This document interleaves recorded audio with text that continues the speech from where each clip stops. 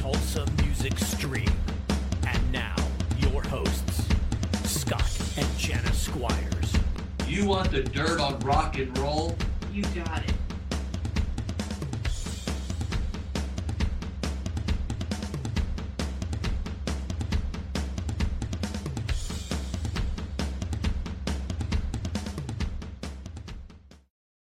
Hey everyone, welcome to episode 90. We are Tulsa Music Stream, and we'll be joined here in a few minutes with Carlos Cavazo, which everyone really knows him back in the early 80s, 83, in Quiet Riot with the mega monster album Metal Health and then Condition Critical.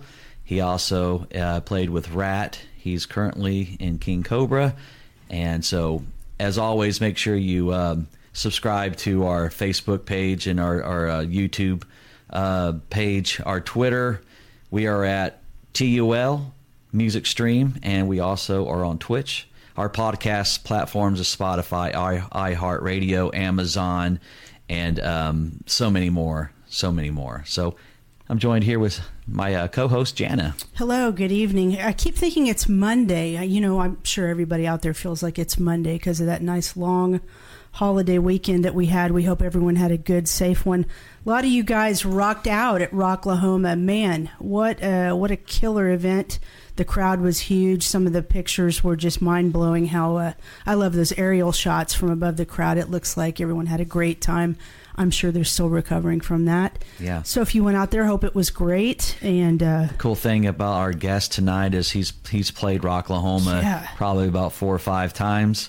So we'll definitely ask him about some of his experiences at Rocklahoma for sure. Certainly we will. There's a lot to talk about. Carlos is a busy guy. He's got a cool online store that we're going to be talking about. If you guys are in the market for some rock and roll clothing, jewelry, actually Scott and I are wearing 2 of the shirts tonight from their online store. Carlos is coming in the room as we speak, so let me get him set up here with us real quickly. He's coming in, connecting to audio.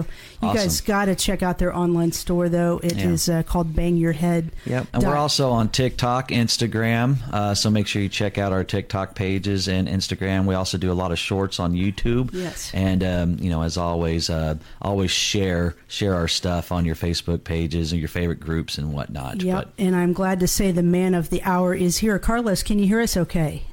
Yes, I can. Fantastic. I'm going to go ahead and bring you on screen right now. We were just bragging on all the various things that you have going on. Of course, we want to dig in a lot to all the things you have going on musically, but I thought it would be a great place to start telling people about this amazing store that you and your wife started in 2015. It is called Bang Your Head Apparel. Scott and I are wearing 2 of the shirts tonight. They're awesome. They look great. They're comfortable. Guys, I know that all the people watching tonight are rock and rollers, so go to bangyourhead.us. Guys, they have T-shirts. Not just for men, but for women as well. Let me kind of scroll through some of these. There's Carlos and Vicky right now holding up the shirt that Scott's wearing tonight. But check this out. If you go to bangyourhead.us, look, they have a great selection of women's and men's T-shirts. Not just T-shirts, you can get buttons. They've got customized jewelry. Why don't you tell us a little bit about how you and Vicky came up with this idea, Carlos, and how sales are going for you guys? Well, first of all, hi, you guys. How you doing? And doing great, man. So much.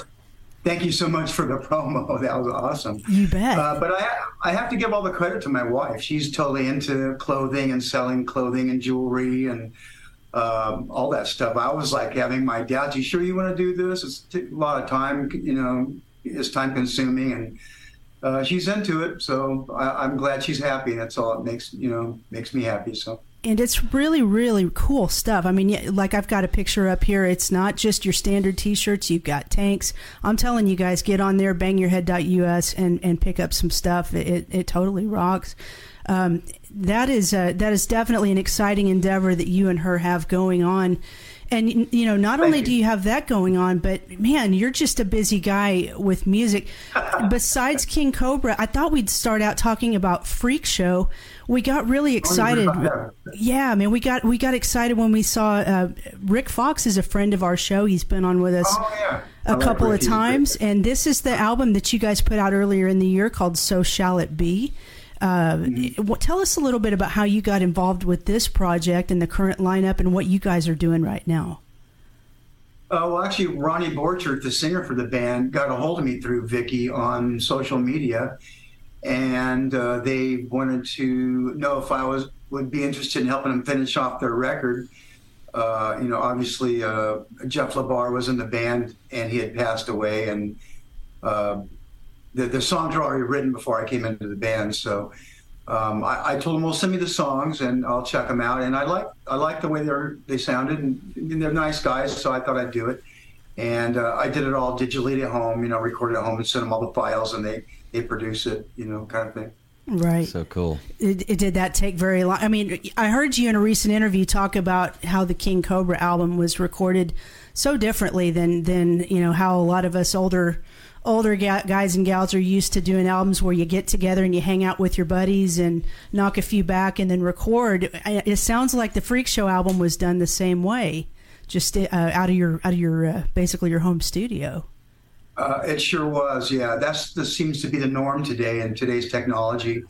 But for those you might not know, it's like you run through either GarageBand or Pro Tools, and you choose a plug-in like an amp sound that you like. And a lot of times I'll record everything that I hear in my head that could go in the song, and I'll send them my plugin that I liked, and I'll send them the dry signal also, so they can use a plugin of their choice. That's the technology of today, right. And I send them all my files, and they produce it. And also they can move things around. On one of the songs on the King Cobra album, I recorded a part that I thought went good in the verse, but they ended up using it in the chorus, so they can slide things around. It's weird. It's different. It's not like everybody in the studio together, and what you record down is what's going to be what you're going to hear. But it's not that way with the digital technology. It could be a lot different than what you originally thought. Yeah, and I'm old school. I miss the camaraderie. We just did I don't know if you're into this kind of stuff, but we just did a fantasy football draft, and back in the day we'd all get together and get some buffalo wings and hang out and give each other crap about who we were picking or who we didn't get. And now that stuff's done online too, so it just seems like we're in a world where everybody's just kind of separated, and there's a lot of advantages to modern technology, but we lose some of that camaraderie for sure. And you did mention King Cobra. Go ahead. Well, I was going to mention what's even worse. What was a video that we did for King Cobra.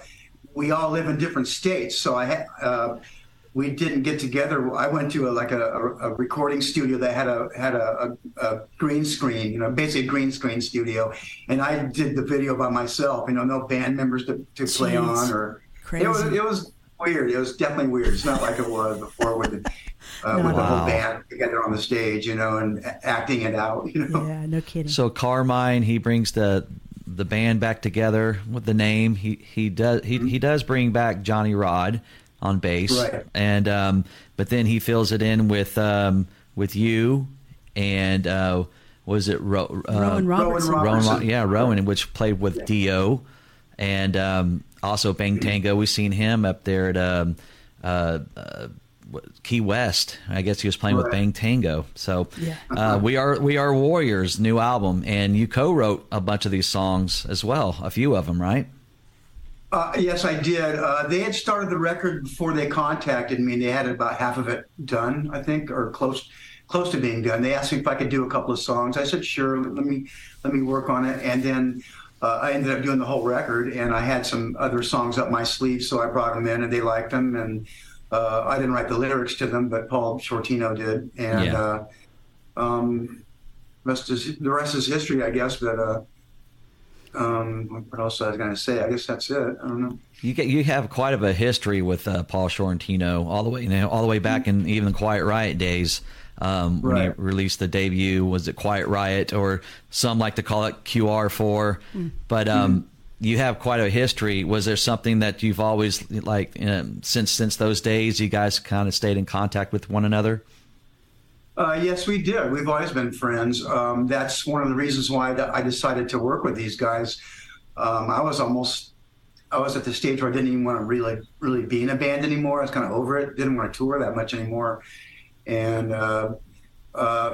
these guys, I've known Carmine since the mid 80s, and I've worked with him on a few projects, but never recorded with him. But he's always easy to work with, no drama. And same with Paul. He's a nice guy, no drama, no problems. And they're great songwriters, great musicians. And it was a no-brainer for me. I said, sure, I'll do it. But if it wasn't for that, I probably might not have. But they're easy to work with, and I love it. It's great. I think the older we get, the less drama we want, and I certainly understand that. When you kind of look ahead, maybe the next 12 months, do you see yourself touring? And when I say touring, I understand that touring is done differently now than it was back in the day. It's kind of the weekend warrior stuff a lot of times. Do you see yourself doing that type setup with both Freak Show and King Kobra over the next 12 months or so? I think everybody would make. Well, I'm speaking for King Kobra. I'm not sure what Freak Show had in mind, but I don't know if I could do a bus tour. I don't know if I'd be into that unless the album also takes off and it's like an amazing hit. We probably have to. Sure. Right. But our wishes for King Kobra, just do certain great clubs and theaters, and maybe if we can get into some festivals in the future for next year, like maybe. Some of the big festivals like Rocklahoma or M3 Festival, things like that. That would be awesome to be in the slot somewhere. Yeah, speaking of Rocklahoma, we were researching you over the last few days, and Scott realized how many times you actually played Rocklahoma. It's a minimum of maybe 3, 4. I don't know. It's quite a bit. Quite a bit. And we just had Rocklahoma just this past weekend, so definitely would love to see you guys back out there. I would love to. Oh, for sure, man. For sure. It's a great time. Everybody always loves checking it out. And but mostly, I think they were all with Rat and not Quiet Riot, which was the year was it 2007. Quiet Riot ever played there? I don't remember. Yeah, in 2007, that was like one of Kevin's one of his last shows. Oh yeah, I was not in the band then. Yeah, that would have been one of his last shows. You're right. Yeah. But let's take it all the way back, man. Back in the old days on the street of Hollywood, Sunset Boulevard. You're a young cat, and you're in this band with your brother Tony, and you have this band called Snow, and you're playing all these clubs, man. And this is just a little bit before. Well, I mean, Sunset's always kind of been a big thing, but it didn't blow up until you got into the Quiet Riot Mental Health days. But tell us a little bit about Snow and that riff. Bang Your Head was what, Speed of Light? Is that right? No, I hear Speed of Light was the band before Snow. That's right. That's right. Yeah, and we're playing cover tunes still, obviously. And then we went on to form Snow in 1977, I believe. And we started writing songs at that point. And actually, the Bang Your Head was my brother's original riff. He came up with the first 3 chords, ba ba ba, and I added in ba da da da da, and then I came up with the rest of the stuff, the music, and then the singer wrote the lyrics at that time. It was called No More Booze. No More Booze. I had that right there, right next to Speed of Light. Right. And then Kevin had seen our shows before in the club scene. He would come down sometimes, and he always liked that one song. So when me and him got together, he wanted to do that song. I go, okay, well, maybe we should rewrite it. So I rewrote all the music, except that the chorus was already great. And Kevin wrote all new lyrics, and he wanted to name the song "Bang Your Head," which was actually a term that Randy didn't create, but Randy Rhoads was on the phone with Kevin and said, "Yeah, I'm out here, and he's in Europe somewhere." And he goes, "These kids out here are called headbangers, and they're banging their head in the front row." And Kevin was going, "What?" That was before we didn't even know what headbanger was. And then after he got off the phone with Randy, he goes, "Carl, someone named the song Bang Your Head." And I go, "What? I don't know if I like that, that title." Goes to show what I knew, but it worked. And he named the song Bang Your Head. Wow. Thanks to Randy. Well, speaking of Randy, when you took his place in Quiet Riot in '82, did you feel a sense of immense pressure to fill his shoes? Or, I mean, Carlos, let's face it, you hold your own just fine. So, you've had an excellent career, and everyone considers you a legendary guitarist as well. But stepping into Randy's shoes, did you feel a pressure to, meet that bar or even exceed it? Well, yeah, I had to at least be as good as him or close because Sure. they were using him, you know. Sure. But I didn't let it go get to me too much. I just didn't think about it, and I just did the best I could. And you know, we didn't. Not that many people really knew Randy with Quiet Riot. They knew him. In the LA club scene, they did. He was very popular, but as far as you know, the world, he became popular with obviously Ozzy. But the one thing I noticed about Randy when he was with Quiet Riot, they were more pop back then, more pop rock. And when me and Kevin got together, we said we want to stick to really harder metal, you know, and we tried to stick to that. And I noticed that when Randy went with Ozzy, he got a lot more dark too. His sound became more darker in his playing and his songwriting. Man, Right. and then you even opened up for Quiet Riot when you were in Snow, and you would actually get to watch them and everything, and actually do shows with them, which had to have been crazy back then. Yeah, it was cool. Snow opened up for Quiet Riot probably maybe 3 or 4 times, I believe. And I used to watch them do their sound checks. Randy would come out, set his amp, and start warming up, and we'd all be going, "Yeah, it sounds great." You know? And you know, he would come into our dressing room and talk to us. I was in there one time by myself, and he came in and he was checking out my guitars and seeing what I had. We just had small talk, and he was a real nice guy, no ego. Seemed like a total normal guy to me back then. Sure. And I almost got to jam with the guy one time. There was a party in Burbank, and there was a band at the party, and they were letting people come up and sit in. And me and I think 1 or 2 other members of Snow went up there to sit in with some people, and I saw Kevin and Randy walk into the party, and I was going, "You guys, come on up here." And they were like, "No." I go, "Get the hell up here!" And they didn't want to come up. I think maybe they had a little too much to drink, or they were just interested in looking at the women. I don't know what, but they never did. So Sure. I wish they would have. I could have jammed with Randy. Yeah. And so then, of course, he goes on to Ozzy and becomes this great guitar hero. And then, Kevin, you know, he's still stuck there. He loses his friend, and then he brings you guys in, and Metal Health happens. You guys get signed to Pasha. I'm not sure how that happened. Spencer Proffer produced the album. Is it 1982 that this is all coming around, and before the release of the album? We started recording it. I'm sorry to interrupt. We started recording in '82, like summer of '82, and then it came out in March of '83. Now, we've talked about, you know, recording now and how things can be digitally moved around, and it's just weird. Go back in time to recording that album. Try to give us a sense of what it was like making an album in the early 80s. I'm trusting that you guys had a pretty good budget to work with. How many layers of guitars are you putting down, and how much tape is being spliced together? I mean, just walk us through the process. He and I play, and so we're always kind of interested in picking you guys' brains about, you know, the studio and the recording and the equipment side of things. What was that like, making an album like that? It was quite a bit of work. He had us working our asses off, to be honest with you.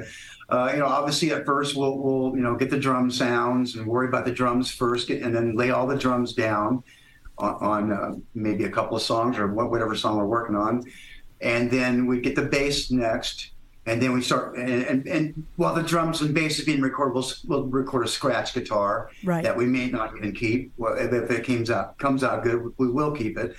But then after the drums and bass are done, we start putting guitars on there. And yes, they do make you do a couple layers of guitars, like 2, 3, 4 sometimes, you know, depending on the part. And I'll just be in the room, and they double this again, or whatever, and you just do what they say, kind of. And they put it together like that, and they add the keyboards and the vocals. The vocals was a lot of work, because he'd have us doing the harmonies like over and over again, you know, tripling them and quadrupling them to make them sound big. And we would all do the harmony vocals. You know, obviously Kevin would do the lead vocals, but then we'd all go in and do the high part together. Yeah. And I remember he'd make Kevin stand way back because he has such a loud voice. You know, he was way louder. What an amazing voice. Yeah, he was a big guy with a big loud voice. So he'd have to stand back like 5 feet, and I'd stand up close, and my voice isn't as loud, but we do the high part together, do the middle part together, then do the low part together, and triple them, quadruple, whatever they wanted. And the engineer and producer, and it was definitely more work than today, because today they can just fly it around and double it and triple it.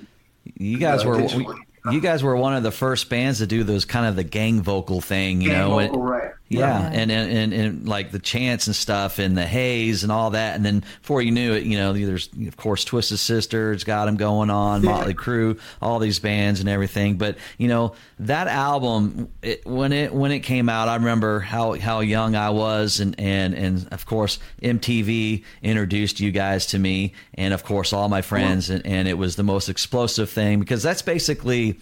I was a big Kiss fan. I just loved rock and roll, heavy metal, whatever. I didn't even know what heavy metal was at that point until you guys kind of introduced it to me. And for me, it was Black Sabbath. I didn't know what metal was like.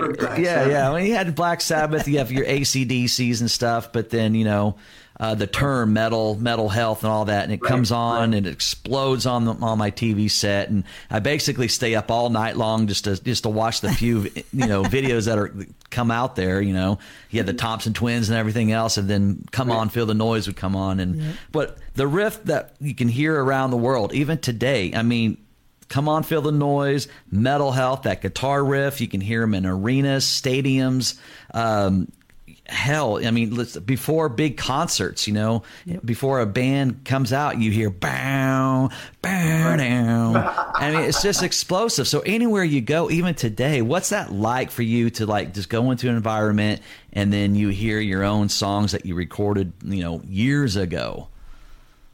It's rewarding. It feels good that, we had that kind of an impact. I feel privileged and grateful. And we do hear it a lot of places. Me and my wife will be driving in the car, and all of a sudden I'll come on, we'll be rocking out. And, they played it at our wedding, obviously, and both songs. And I hear it a lot of places, restaurants, weird grocery store, weird places, it is gratifying. It really is. That's the payoff, that what you did was successful. And kind of therein lies the problem. The future albums after that weren't as successful because so many people were trying to tell us what to do, and they should have just left us alone, because the first record was stuff that we were playing in the clubs, being ourselves, And how much? When success comes, everybody wants to tell you what to do, kind of thing. Of course, I'm sorry to interrupt you. I was going to say, how much pressure lies on a band to replicate the success of Metal Health? Here, Condition Critical comes next. Did you guys enter the studio with 10-ton weight on your shoulders thinking, man, how are we going to replicate that one more time? Or were you in a totally different mindset at that point, pretty confident that you were going to replicate that without any issues? Well, no, we weren't confident that we were going to replicate that. And I try not to think about it, but it just definitely weighs in the back of your mind. I can't lie about that. All you can do is, do the best you can, write the best songs you can, and what happens, happens. Maybe we got lucky on that first record. It's kind of like winning the lottery. I don't know. Yeah. But, the times changed also, and the music changed a little bit. That probably had a lot to do with it. And along with the music we were pumping out was probably not as good, because sometimes we'd go in there with a whole bunch of songs, and the producer would go, no, these aren't good enough. Let's go back to the drawing board. And we're like, what? They kept us out of work for like years, and at one point, and just playing this cat and mouse game with material. And I thought the songs were great. They should have just left us alone. But I don't know. A lot. You hear the critics and say, about how it wasn't a successful album, which. To me, it was a very successful album, Condition Critical, and I love it. It's actually, I like it better than the first one, although, the first one did a lot for me, but I enjoyed Condition Critical, especially the title track. And it seems like there's so many of these albums, like you wrote the title tracks for these albums, Condition Critical, Metal Health, and even We Are Warriors with King Kobra. It's just, I guess, something you do. And also Best of Me with Rat. I'm lucky. I don't know. I must be doing something right, but I am lucky. I'm grateful of that. That's so cool. For sure. But I do deem Condition Critical as a success. I mean, anyone who sells that many copies today, yes, would success. Sure. They'd be huge. But let's talk about your first tours, man. Like, was it ZZ Top Eliminator tour? Huge album. And then Black Sabbath, Born Again. You guys go on tour with them. Were you out doing Black Sabbath? Oh, here's House Security. Actually, the first band to take us out was Scorpions. Okay. And we ended that tour at the US Festival with those guys, and that was a really good tour. And after that, we went out with, I think it might have been ZZ Top. I forget. There was ZZ Top, Loverboy. And we got to tour with some Black Sabbath, like you had mentioned. Fortunately, we got to tour with some great bands that exposed us to a lot of people that might not even, picked up our record. But I thank them a lot for that. And we had fun on those tours, definitely. Were any of the headliners a little bit nervous with, your rise to fame, your album going #1? And that had to be an amazing feeling, just checking the Billboard, where are we at now? Where, is okay, we're climbing, and then you guys end up being the very first #1 heavy metal record on Billboard. What was that feeling like? And did you guys party it down once you got to #1? Yeah. It was exciting, to be honest with you. We checked the numbers every week. Our manager would send us the numbers. We'd be on the road. And actually, it became #1 when we were on tour with Black Sabbath. Those guys came in and had all this champagne and were making us drink, and they powdered our noses, and the show wasn't that great, to be honest with you. I was like, trying to move my hand, I was so stiff, it's like, oh my God, this is, but hey, you only party like that once, so I had a good time. Wow. I need to get to some viewer comments. We have a lot of people in here that are really enjoying this. Let's see. We've got Michael Edward Campbell. He says, can you ask Carlos if he remembers when they played at Magic Mountain? That was an amazing show. I do remember that. I definitely do. That was a great time for us. The band we were such great friends, and, at that point, at the very beginning, that's day one, basically. They ended up doing 2 shows. They cleared the people out and had the whole other group come in, and our crowd come in, and it was really, really good day for us. And actually, there was a famous picture that somebody took sitting on the drum riser that was taken at that show, Magic Mountain, after the show. Wow. Michael Edward Campbell says, I love Run for Cover and Slick Black Cadillac, which I have to ask, why did you guys not, or why didn't the record company release Slick Black Cadillac as a single? I don't know. I can answer that. Actually, Run for Cover was the first song Kevin and I wrote together. Is that right? From scratch. And as far as Slick Black Cadillac, he had written that with Randy. And a lot of the guitar riffs were Randy's riffs. I thought they were so great, I kept them, I threw in a couple of my own little things, but at least 3/4 of it was his soloing and stuff. Wow. It sounded, I didn't want to mess with it. Why mess with a perfect piece of art, There's Matt Lemieux in the chat room says, to this day, my wife still loves telling the story on how she, I don't know if he says, mommy tucked Carlos in a Murphy bed back in 2004 when we were hanging with him and the rest of the Hollywood All-Stars at an Airbnb in Hawaii. Wow. Carlos was tired and wanted to go to bed, and the Murphy let's see, that's a long one. Murphy bed was in the living room where everyone was still partying. Quite an experience we had. Wow. I bet you do not remember that one.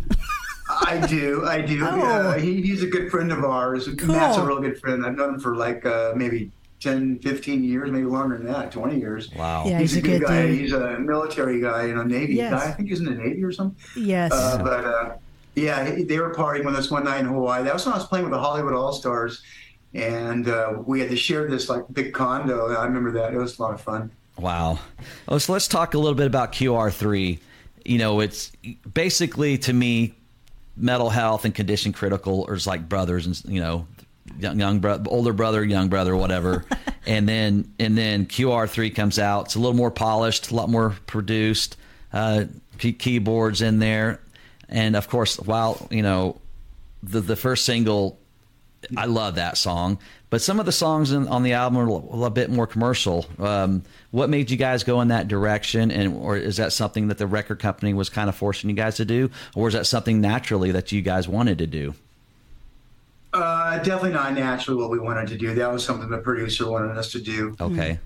Be more, you know, radio friendly and all that. But was it the right idea for Quiet Riot? Probably not. Most likely not.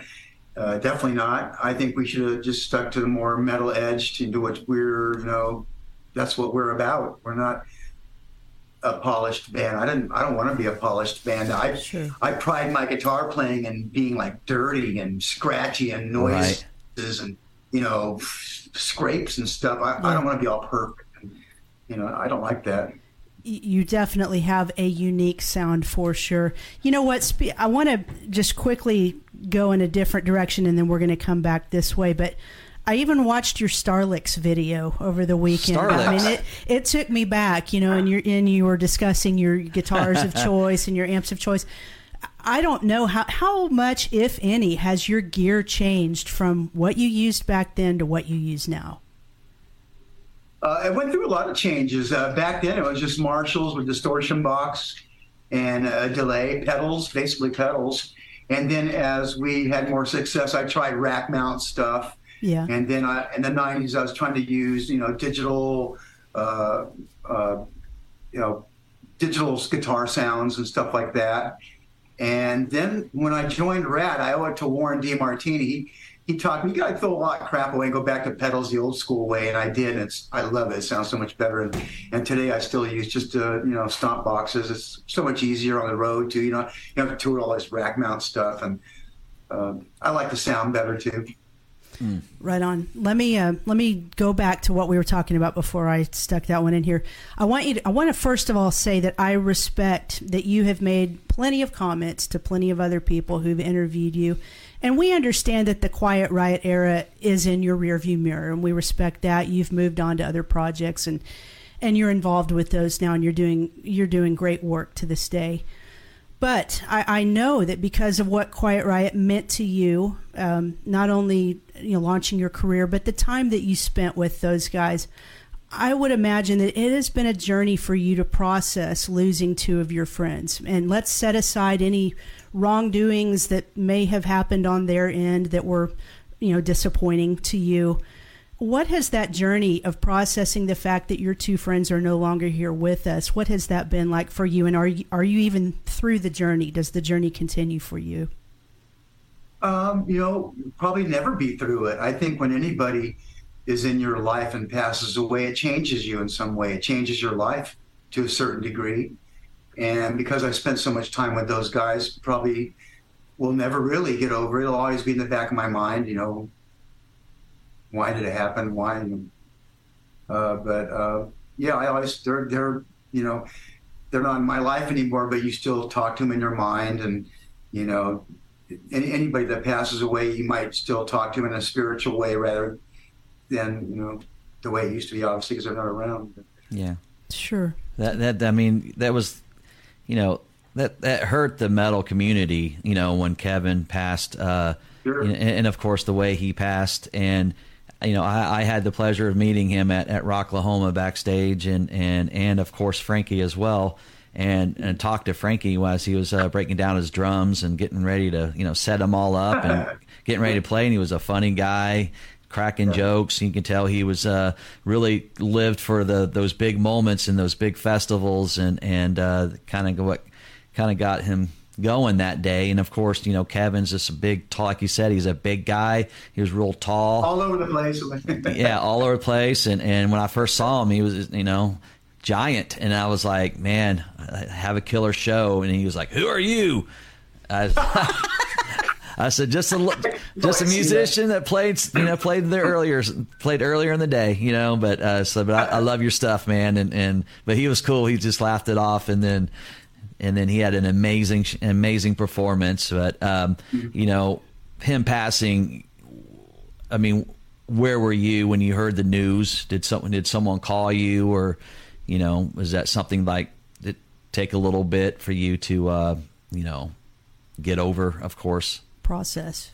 Yeah, process. Well, me and my wife's phones were ringing off the hook really early in the morning. I think it was 7, 8 in the morning or something like that. And she had answered her phone. I was still half asleep. And she woke me up and told me, and we were like kind of tripping out on it. And wow, it's like we did attend his services too. Wow. What was so, I just didn't see it coming because it seemed like he was in such good shape, and it was just so unfortunate. And listen, I know you were not involved in that documentary that came out. Now, what's it called now? I should have written it down. Now we're here or something. Or? Yeah, the one that basically Frankie and his wife did. Yeah, did you watch that? And if you did, what did you think of that? To be honest, I haven't even seen it. Bits and pieces of it. Okay. But I really had no desire to see it. It wasn't a good representation of the whole band. Obviously, Kevin's not in it, and I wasn't in it.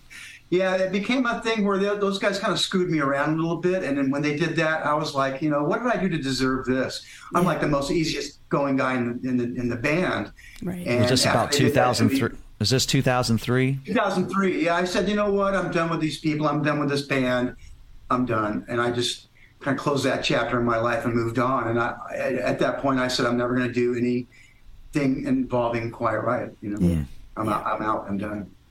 Well, and this was when they had Chuck Wright in the band, and of course Frankie goes, but they decide to continue on with the name. Right. Rudy comes back. What are your thoughts on them continue on as Quiet Riot, and have they ever reached out to you to join in with them? No, they haven't reached out. I think they know I probably wouldn't be into doing it. If Kevin and Frankie were still around, I would with the original band, but at this point, I don't think there is a point to do it. Sure. What else was I going to say? What was the other part of your question? I forget. What do I think about them out there? I don't mind it. I mean, they got to find their own crowd, I guess, and write their own songs and try to make their own fame and fortune. But doing it what they're doing now, it only helps sell the first couple of records, so it helps me, Yeah, I need absolutely. money every wrong place. There you go. Right. Anytime we've had the honor of having several guests on this show who were part of the Hearing Aid project, and I have to know that must have been such an amazing thing to be part of. Share some of your favorite memories of that time doing the Hearing Aid song with those guys. It was a lot of fun. I got to meet a lot of people that I haven't met in the past. And everybody was, in good spirits. They had, girls down there and booze and open bar. And that's probably how they got everybody down there. Free booze. Yeah. Come on down. It was a lot of fun, and hanging out with Ronnie was a lot of fun. It was his mastermind, obviously, Ronnie Dio and his bandmates. And recording with him was an experience. Him and Angelo Curie, the engineer, is a good friend of mine. He was a great engineer. And I remember going to the studios and working with them. And I remember the day when everybody did the vocal tracks, the harmony, the chorus part. And it was quite an experience. Everybody just hanging out and talking and exchanging stories. And it was fun. What was the first major purchase that you made after the first album comes out? I mean, we're talking, it's now, 10 million sold worldwide. It's 6 times platinum. What was your first major purchase? New car? Car, yeah. A Corvette I bought back in '84. But then the next one obviously is a house. You had to have a house, For Got to have a place to live. You seem like that you were always probably really good with your money and didn't probably go, the ways of some of the other rock stars have gone, or broken within a year or whatever, but you seem like you always had a really good head on your shoulders and probably did things the right way. Well, I try to. I tell you, I try to. I owe a lot to my wife. We've been with her for like 20 years almost now. Well, we've only been married for 8 years, but we've been together for I think 19 years now. Yeah. 18. But she straightened up my life. There was a time when I was a little bit of a mess money-wise. I was blowing too much money partying and not paying attention to things. And that can happen, drive around in exotic cars and hanging out with your friends, buying everybody whatever they want. We were talking about how the internet changes a lot of things, and back in the day when I would follow you guys, especially when you guys first started coming out. You know, of course, it was all the magazines, the circus magazines, the hit paraders, the Cream magazines, the Faces, whatever. They were always in our grocery stores, and we'd go in there and right. And so, you know, back then it was Def Leppard and Quiet Riot. You two were the giants that were just, you know, had Pyromania, Metal Health. Yeah. You guys were always, they would always like put you guys like Quiet Riot versus Def Leppard, blah, blah, blah. Right. And that just had to be just a cool feeling where if you go in the store and you see all the, did you collect any of those magazines and like read them back then yourselves, or was that just kind of a fan thing? Actually, I did collect some of that stuff. I wish I would have collected a lot more. Yeah. But yeah, there was a thing of, you know, Motley Crue versus Quiet Riot, Def Leppard versus Quiet Riot. Then I remember we did a thing on Life magazine, Scorpions versus Quiet Riot. We were on the cover, like they had us all jumping in the air, and I have a copy of that somewhere. They had us jumping up in the air, looking at each other like, you know, like that kind of thing. That is so you might be cool. able to search it out on YouTube or something like that, or Safari or something. It was Life magazine in 1985, I believe. Yeah. Wow. We were on the cover, or maybe no, maybe not the cover. The inside, that big fold out. Still a big deal. That's awesome. Yeah, we're gonna get to some questions, but I we know we brought up your wife, Vicky, and she was really cool to deal with on Facebook and everything. She seems really nice. But I did go over on her page, and she has posted a video where I guess your one of your guitars you played in snow that you somehow didn't have anymore, and somehow they got it back to you, and she was filming you opening up the case, and it was like, I think it was a red guitar or something. Right, red and white stripe, like a barber pole kind of thing. Wow. Yeah, that was the guitar in the heyday of Snow I was using. You know, Grover Jackson got that guitar for me. I've been working with Grover Jackson since back then, like late 70s. And, you know, I also have an endorsement with Gibson. I owe a lot to Gibson guitars. They take good care of me for the last like 15, 20 years or so. Mm-hmm. And, yeah, I ended up selling that. Like when I was in Snow, I needed the money. I wasn't, I was using some other guitars at that point. So I sold that. And the guy that bought it wanted to give it back to me like last year, I think it was, or whenever that was, a year or two ago. And I go, dude, I'll pay for it. What do you want for it? I'll give you whatever you want for it. And he said he wants to give it to me. I go, he came over to my house and gave it to me and everything. Wow. I knew the guy. He was a friend of our Snow's manager back in the late 70s. Our manager, Stuart White. He was a friend of Stuart White's. Wow. That is so cool. Of course, your brother Tony was in Hurricane. And then their singer Kelly, he was now Foreigner is retiring. Yeah, Kelly. So Hansen. is it Kelly Hansen? Are they any talks of Hurricane maybe getting back together? Give us some news. I want to touch that one. I don't know. Maybe he might. He probably doesn't maybe want to do anything anymore either. I don't know. Hard to say, but they're happy with the guy they have now. So you know, that's my brother tells me they're great with him. So that's cool. Who knows? Cool. Let's get to a viewer question here from Terry Fleming. Do any memories from the old days inspire the music you make today? Of course, yeah. We Are Warriors was written about all the partying that we did in the 80s on the Sunset Strip. If you listen to the lyrics, you know, it's about going out to the strip to check out the bands, check out the girls, and you know, all this. I didn't write the lyrics, Paul Shortino did, but when we wrote the song, I said, yeah, we should write about, you know, the days that we had back in the 80s. You know, he loved the idea and did a great job on it, and we're influenced by that, definitely. You know, what we're doing here right now is a good use of social media. I know sometimes social media is used for not the greatest things. What, in your opinion, is the impact of social media on music today? Obviously, it has a huge one. Do you feel in a way it has negatively impacted music, or do you think it's nothing but a positive because it helps get the word out there that much more? I'd have to say positive. It is. It spreads the word to people that might not even know who you are. Right. And the sale of your music, people can buy it so easy just on their phones. So sales have kind of gone up since digital. Right. And but there's a downside. You get the trolls, once in a while they pop their head out. But I'm sure everybody does. No matter who you are, you get that. But it's definitely a positive. It just like MTV was in the '80s. Now, social media is now. For sure, Wow. for sure. Well, like we brought up how many times you've played Rocklahoma. It was numerous times, and they were always with Rat. I was fortunate to be on a bill with you guys here in Tulsa when you played the Rock Never Stops tour.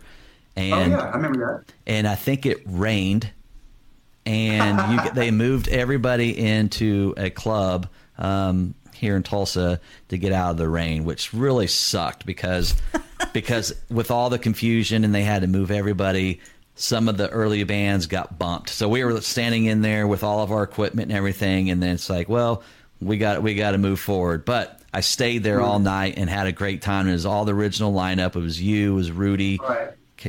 Kevin and Frankie, and they had some kind of a rope, whatever. But I stood there and watched that whole show, and it was amazing because when I was a kid, you came here with Helix and Whitesnake. I remember that tour. Yeah, and of course that was the Condition Critical tour. And I was supposed to have gotten tickets from my dad or whatever, and he never got them. So I was really bummed out about that. Oh, wow. But you playing in Rat, and you make this an amazing record with Steven and everybody, and you're playing along with Warren, and I got to look at this album and see that you co-wrote so many songs off that album. And we always thought that when Robin Crosby was no longer in Rat, he was one of their main songwriters. And yes, he was. When he was gone, they never really released anything else after Robin that stood the test of time. And was there a reason why they brought you in to be a major songwriter to collaborate with the Rat guys? Well, I don't know if they brought me in for the songwriting abilities my songwriting ability, but what was I going to say? Well, actually, Robin is the first guy I knew before I met any of those guys. I used to hang out with him. He was always such a nice guy, real tall, way taller, but a real big guy, good-looking guy too.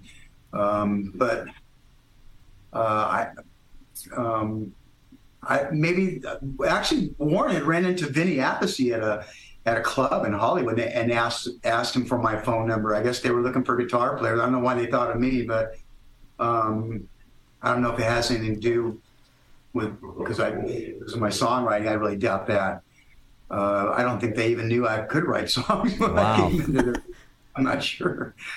But I did go down and work with them for a little bit, and it worked out. And I ended up, I think thankfully they let me play with the band, and it was a privilege to play with those guys. I had a lot of fun playing with those guys. It was like being in the '80s again, because those guys still party a lot, and yeah, a lot of the bands you tour with, they're older now. They just go to their room and watch TV or something. These guys like to party still, and it was fun. The album's a powerhouse. I mean, it really is. I mean, you can put it up against a lot of their earlier stuff.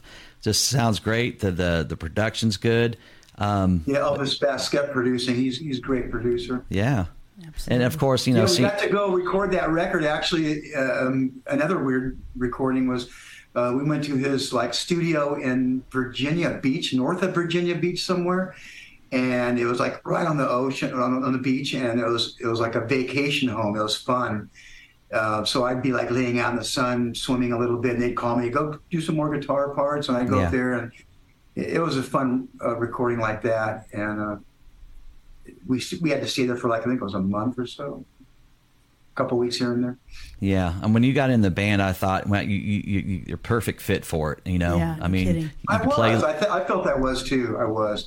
It was a lot of fun playing with Warren, and I like all those guys. They're great people, even though things aren't working out now. They're still my friends at the end of the day. Yeah, true. And I wish them the best, and I hope maybe one day we can do something again. One day. Yeah, absolutely. If those Steven and Warren and Bobby and everybody can work some things out and decide to do another tour, whatever, new album, something. I hope that you get that call and. I'm definitely the guy for the gig. I don't think there's anybody else that would fit as good as I did. Awesome. Totally agree. I agree. We'll start to wrap things up here with you. I do have another viewer question from Benjamin Cutler. He says, will you do any studio stuff with your brother? Actually, I just kind of did. He's playing bass on one song on the King Cobra album. Okay. The song called Dance. Cool. That's him on bass. And Bob Daisley played bass on One More Night. Oh, wow. Wow. Excellent. So Wow. did one record with. Now, you're still living. Yeah, I will record. I'm sorry. I'll probably definitely record with him other stuff in the future. I would love to. Fantastic. Wow. My brother. You still live in L.A., is that right? Yeah, Northridge, California. Wow. Okay. Yeah, I think I met you. We actually went out there. Do you remember Happening Harry? I do. Yeah, I know him. He was a promoter that, for the Cat Club, and he would book a lot of bands out there. And our band got out there, and we played a few of those places out there. Right. And I think there's one of the shows that we did. It was like 2006. It was a place called The Joint. Oh, yeah. In Hollywood, or Beverly Hills, or something like that. It was the same place where wasn't that the House of Blues, The Joint? Yeah, I believe so. I think it was House of Blues inside there. Yeah, it was the same club that Bret Michaels, which did some shots for Rock of Love or something like that. Right. I'm sure that's House of Blues. But we did a show there, and then after us, and there was like an all-star type jam and everything. There was the guy from Armored Saint, and you were up there playing. I was like, "That's Carlos! That's freaking Carlos!" Anyway, I got to meet you and say hi. It was years ago. Okay, one more viewer question. One more question here for you. Can you ask Carlos if he remembers Asylum Suite, Michael Anthony's younger brother from Van Halen? I do. Yeah. Michael Anthony's a good friend. I like him. He's a great guy. I met him many times, and I got the opportunity to jam on stage with him a few times. And I do remember his brother. Yeah, Asylum Suite. Yeah, they were cool people. They used to be in the club scene for a long time. Yeah. Wow. So we've grilled you about all things music. This is a new question I'm starting to roll in for our guests, because I always hope I can hit on something that you rarely get asked about. But what is the one thing that no one ever asks you about that you're passionate to talk about that you maybe want to spend a minute or two talking about? Or did we already cover it? No. Passionate about probably cars. I like cars. Is that right? Hobbies like building models. And, cool. Sorry about that, my dog. Racing slot cars, things like that. Me and my friends build slot cars and models, and cool. I work on all my own cars, except for one of them, an exotic car. I have to take it to a shop. You can't even get into it without putting it on a lift and taking the bottom apart. But like my wife's car, and some of my friends know I fix cars, so they come to me when they have car problems. Can you check this out? And I usually fix it for free. They just pay for the parts, Oh, that's so cool. I can't rip a whole engine apart. I might fix like the alternator or the water pump or bolt on stuff like that. So are you one of those guys that has cars that he enters in car shows, like to compete for prizes? No, I wish I could. I got one car that's probably almost good enough to put in a decent car show, but I don't. It's a lot of work to do that. Sure. Yeah, those things have to be immaculate. Absolutely. Wow. All right. You guys, you were right there in the thick of it when Van Halen and Quiet Riot were, as the stories are told, that there were rivalries there in L.A. You saw it kind of firsthand yourself, and then you joined Quiet Riot, and you now know at least one side of that. How big was that rivalry, or is that just a bunch? Is that just a bunch of noise? No, it really was a rivalry, because Kevin would always be like mouthing off a little bit when they're opening up for Van Halen. Eddie didn't like that at all, and he would like try to put him in his place. And I remember at the grand opening of Guitar Center, me and Eddie and Kevin kicked all the girls out of the girls' bathroom, and we went in there. We had security block the door, and Kevin and Eddie were getting into an argument. I was sitting there watching and, mediating, basically. Jeez. And they got on the floor and they're arm wrestling. Okay, whoever wins this arm wrestling match is going to be the winner of this argument, basically. And it was just a crazy night. I can't believe they were doing that. Man, wow. So cool. Wow. And I saw some stuff where Kevin, there was always him and Nikki Sixx always kind of going at it, back and forth in the day in the magazines and everything.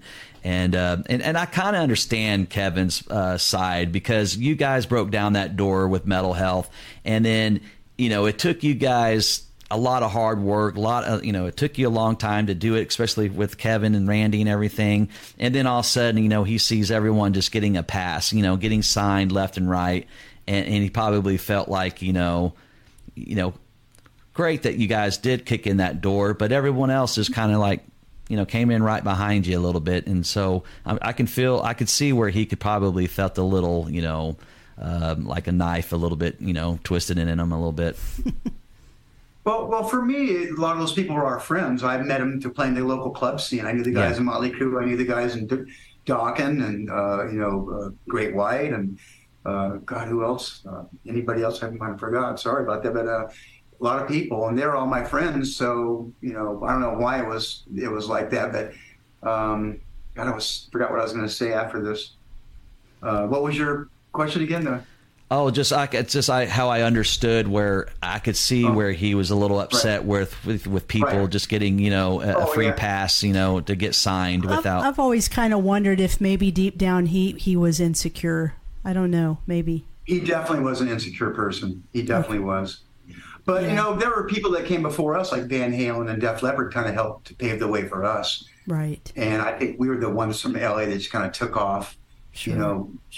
But Van Halen was a whole different ball game than we were, a whole different league, So they were just kind of looking at us at the time, I guess.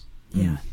Well, that US Festival was an amazing thing, and it's so cool to watch. Even today, it's so great to go back and watch that footage of and you guys were the first band on that bill. Is that correct? Even before Motley Crue. And I don't think Motley Crue, you guys were a little more established than Motley Crue was, but you guys played before them. Is that right? Is that how that lineup went? We did. We went on first. 12 noon we had to be on. Wow. I remember. And I think there was a band on Joe Walsh was supposedly on the bill, and he bumped off. So our manager got us in there, which I love it for that. But we had to be on 12 noon. We had to wake up like 7 in the morning to get there at 12 noon because there's such a lot of people, and the roads were traffic all jammed up, and some of the bands were being flown in on helicopter, but for some reason I think we were kind of scared. Kevin was a little scared after Randy had passed away in the air disaster, so he didn't want to fly. We didn't want to either, probably, but we drove in vans, and it took us a while, probably an hour or two to get in there, and and then another hour or so to get ready. So we had to be there really early. But I'll never forget it. They had all the trailers that everybody dressed in next to each other. So all the bands, were seeing each other and saying hi to everybody. Everybody was talking to each other. It was fun. Go ahead. Oh, it's just that we've got two different people in here who are dying to know if you either have written a book or if you haven't, if you would consider writing a book. I would. I've had a couple different people come to me for a book and a ghostwriter.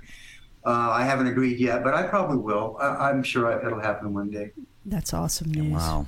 You have stated, and we'll let you go, you have stated in previous interviews on how, of course, Kevin, he had his way of words and the way he's liked to speak out is a little more outspoken. Right. But you said when Frankie would come around, his personality would change and everything like that. Why do you think that it was Frankie that would, maybe make him change the way he his attitude and everything? Well, the problem was both of them were kind of A personality people. I don't know if you know what A personality is. Yeah. Mm-hmm. They're kind of like all about themselves, me, and I make the rules here. You must follow my rules, kind of thing. They were really, they didn't. How can I put this? They didn't know the meaning of positive reinforcement. Mm. They only knew forced compliance. Do this now. Instead of the old term, if you can catch more flies with honey than vinegar. Well, they used sour vinegar. They didn't care about honey. They were those kind of people. Yeah. And Kevin was easier to handle on his own, but when Frankie would come around, I think he would light the fires under his ass, and it would be worse to deal with both of them together. It was like when one of them was mad at you, they are both mad at you. Wow. It was a strange relationship they had, like a bromance or whatever you want to call it. I don't know what.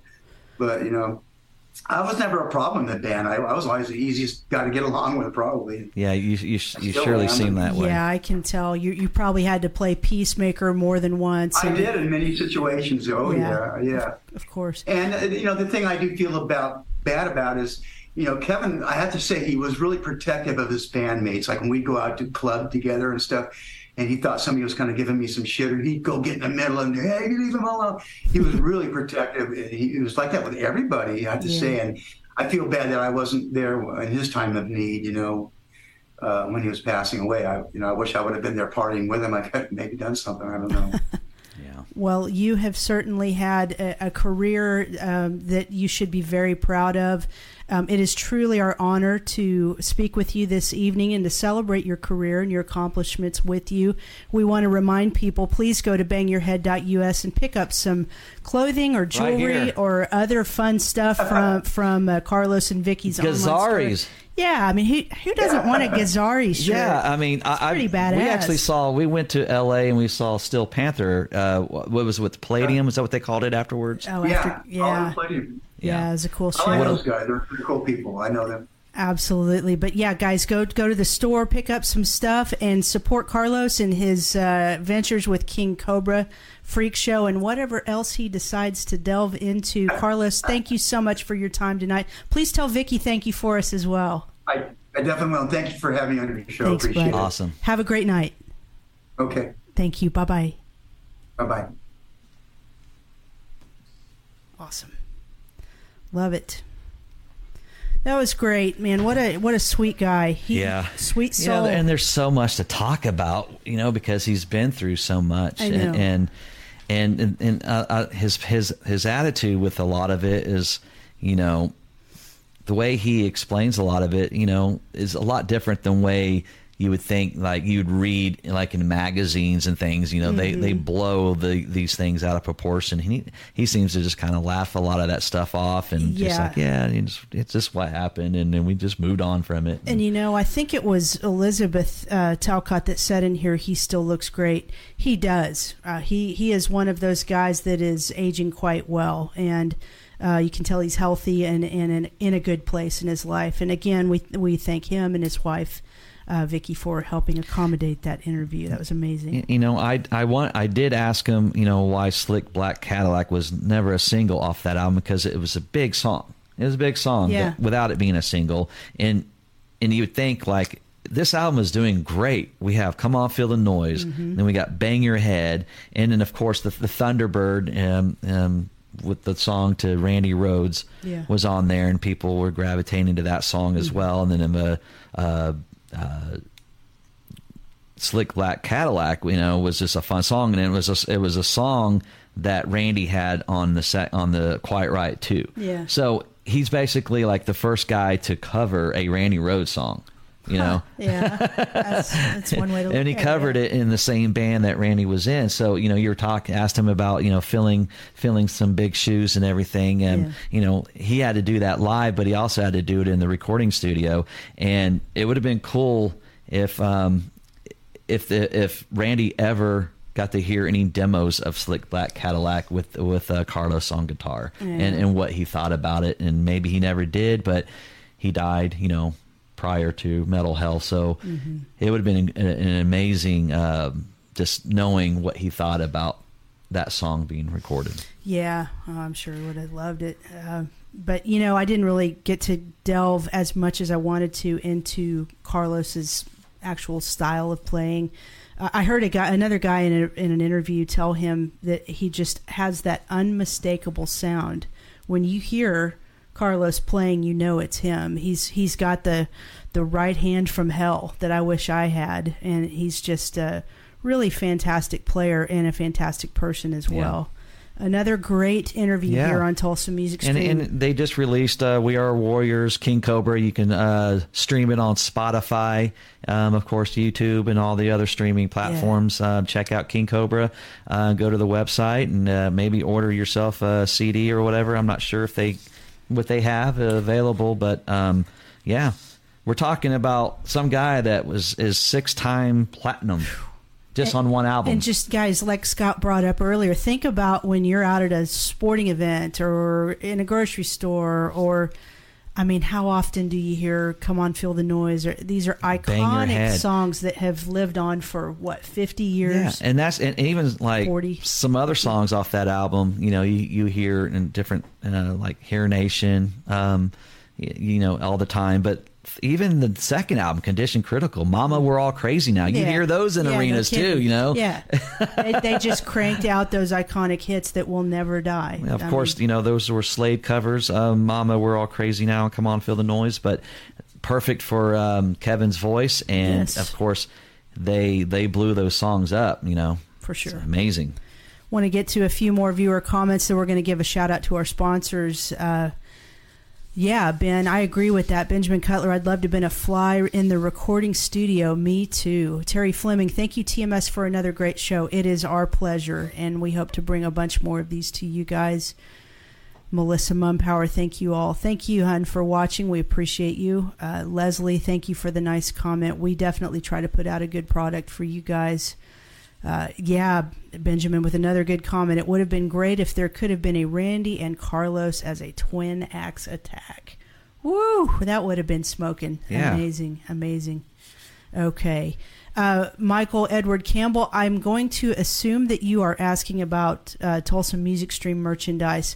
Glad you brought that up. Let me cut to this one right here. This is one of our sponsors, Identity Merch. And not only can you get, here's how you get the Tulsa Music Stream t-shirts or hoodie now that it's getting ready to get cold. If you guys will go to our Tulsa Music Stream Facebook page and you go to the top left, you'll see the little area where it looks like you can click on our website. If you click on that, it takes you to where you can get this merch.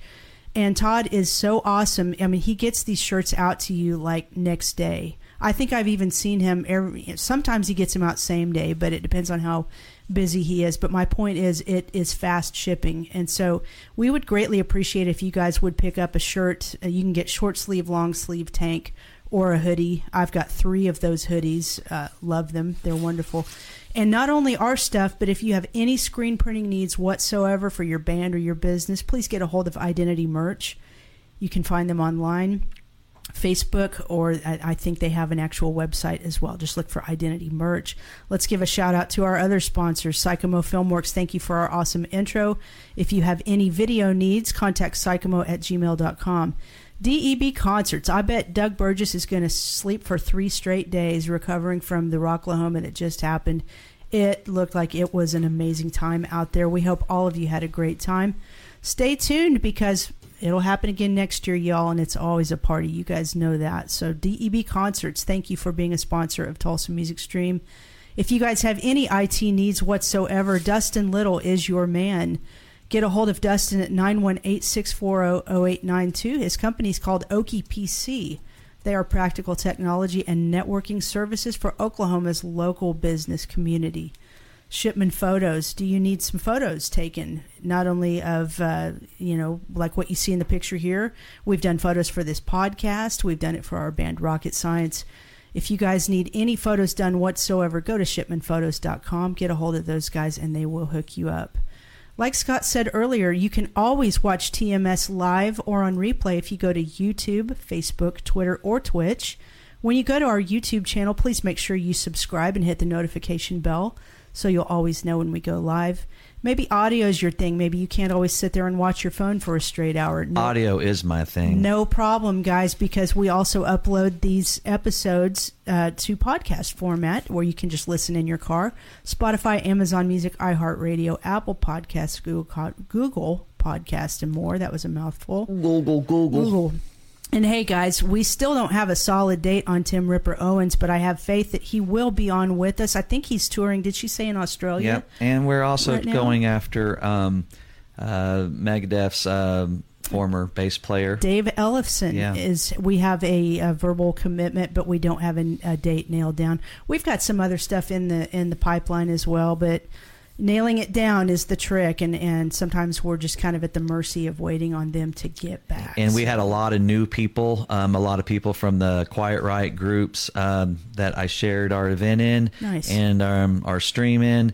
And I would like to thank each and every one of you, all of our new people, man. Thank you guys so much, because without you, we aren't anything. Or is that, I don't even know if that was even correct. Well, no, it's true. We aren't anything without you, because otherwise we're just sitting here talking to this wall by ourselves, and that's kind of a silly use of time. Right? And we do appreciate all the new faces, all the new people coming in on our show, and we do appreciate all your shares. That's the way we build this thing, and hopefully we will get to 1,000 subscribers on YouTube. We're now close to 700. We're like we need like 30, around 30 something more subscribers on YouTube. And the quicker we get to 1,000, the better we can do some cooler things on YouTube. Right now, you can also on YouTube you can send our what they call super chats and super stickers and super thanks. Those are always great, very helpful. It helps us recoup some money that we may have put into this for our lights and cameras, and we just had a TV go out just not too long ago. So, hey, everything, little thing helps. So we appreciate it. If only you guys could see what's on the other side of this camera. So quick funny story. We had an 85, I said 85-inch television that was less than 2 years old go out on us. And it got a big black line down the middle of it. And we thought, man, rather than throw that thing out, let's drag it into the stream room, prop it up on a table, and we'll use it as like a monitor where we can see the guest on it. And that way we can be looking straight forward. That thing just died within right like before we 3 minutes before we went live. The whole thing just went dead, and I felt the screen. It was burning hot, and I was like, "We're gonna cook up some hot. This thing's over with. We're gonna cook some hot dogs on that thing." Right? We had to just shut that thing off, and we'll just replace it with something else and throw that thing in the trash. I mean, can you imagine what our neighbors? We have what do they call the people that come and pick up the? It's called bulky waste. Bulky waste. They're coming Monday. See this big ass 85-inch TV. Oh man, that neighbor that judged us so much last time when he walked by our bulky waste pickup stuff that was piled up on the curb. And I'm dragging the next load out, and I see him look at the load, and he just shakes his head like, "You trashy people." He didn't know I was bulky waste would be there in less than 12 hours. He just was being very impatient. So, hey guys, where can we go again to get some merch? Already covered that. I know. We're good. I already covered that one. Anyway, I think Scott and I are going to sign off, and we're going to go watch that really amazing story about that guy they're trying to capture in Pennsylvania that escaped from prison. Are you guys following that? Wow, that's a scary deal. Yeah. Be careful if you're in the Pennsylvania area, right? Thank you guys so much. Check us out on YouTube. Check us out on Twitter. We are at TUL Music Stream. We're on Twitch. We're on Spotify, iHeartRadio, Amazon. We are on Apple iTunes, all that good stuff, We're just on. Actually, we're not on anymore. We're getting ready to sign off. Check us out on TikTok, Instagram. See you guys there. Hey, well, we'll be back at some point. You guys stay tuned. Go watch some previous episodes on Tulsa Music Stream. Bang your head! Oh, that hurt. You guys have a great night. Have a great week. We'll see you soon. Take care. Good night.